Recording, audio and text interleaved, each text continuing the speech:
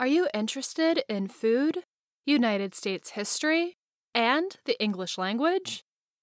If so, American Cookbooks provide wide information in all three subjects.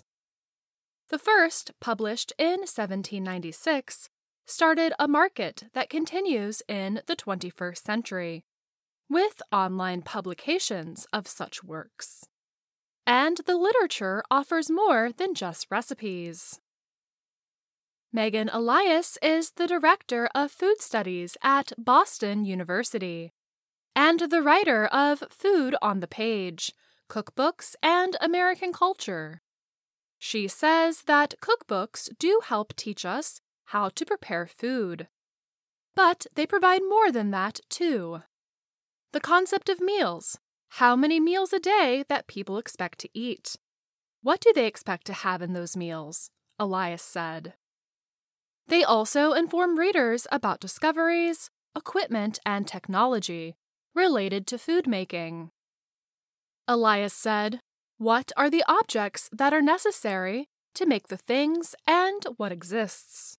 So, are you being asked to do something over an open fire? Or are you being asked to use an electric stove? Is it something that can be done in the microwave?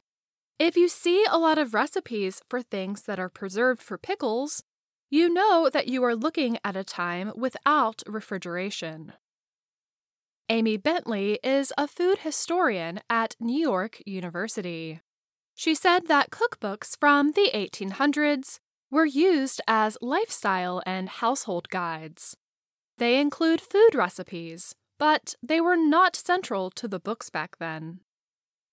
So there's some recipes for food, but it could be recipes for a cleaning solvent, or what to do when your child has been poisoned, how to clean, how to get stains out, Bentley said.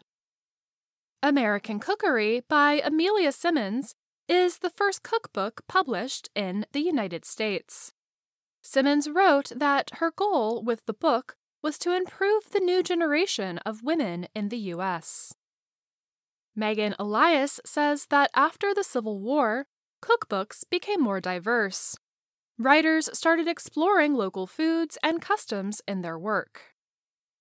Elias said that Southern cookbooks tried to offer a beautiful version of the Old South that will kind of heal over the wounds of the Civil War rather than dealing with the problems that caused the Civil War to begin with.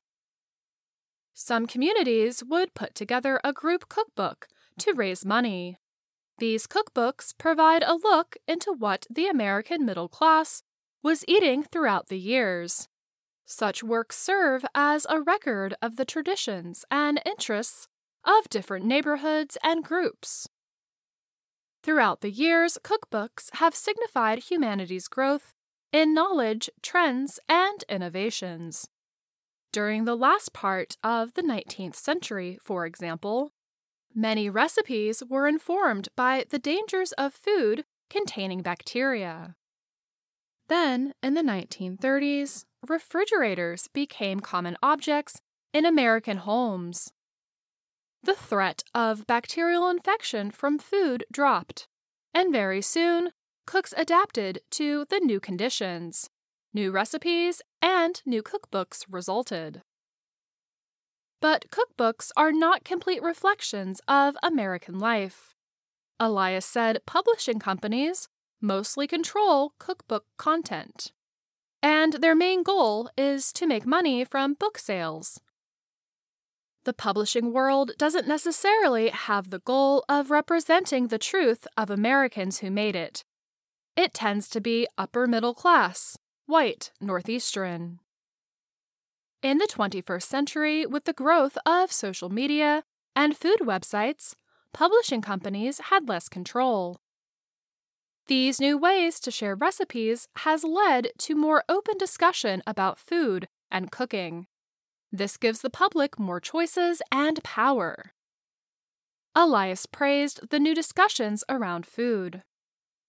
If you look at the comments on food blogs and on any kind of recipe site, you really get to see what people are cooking.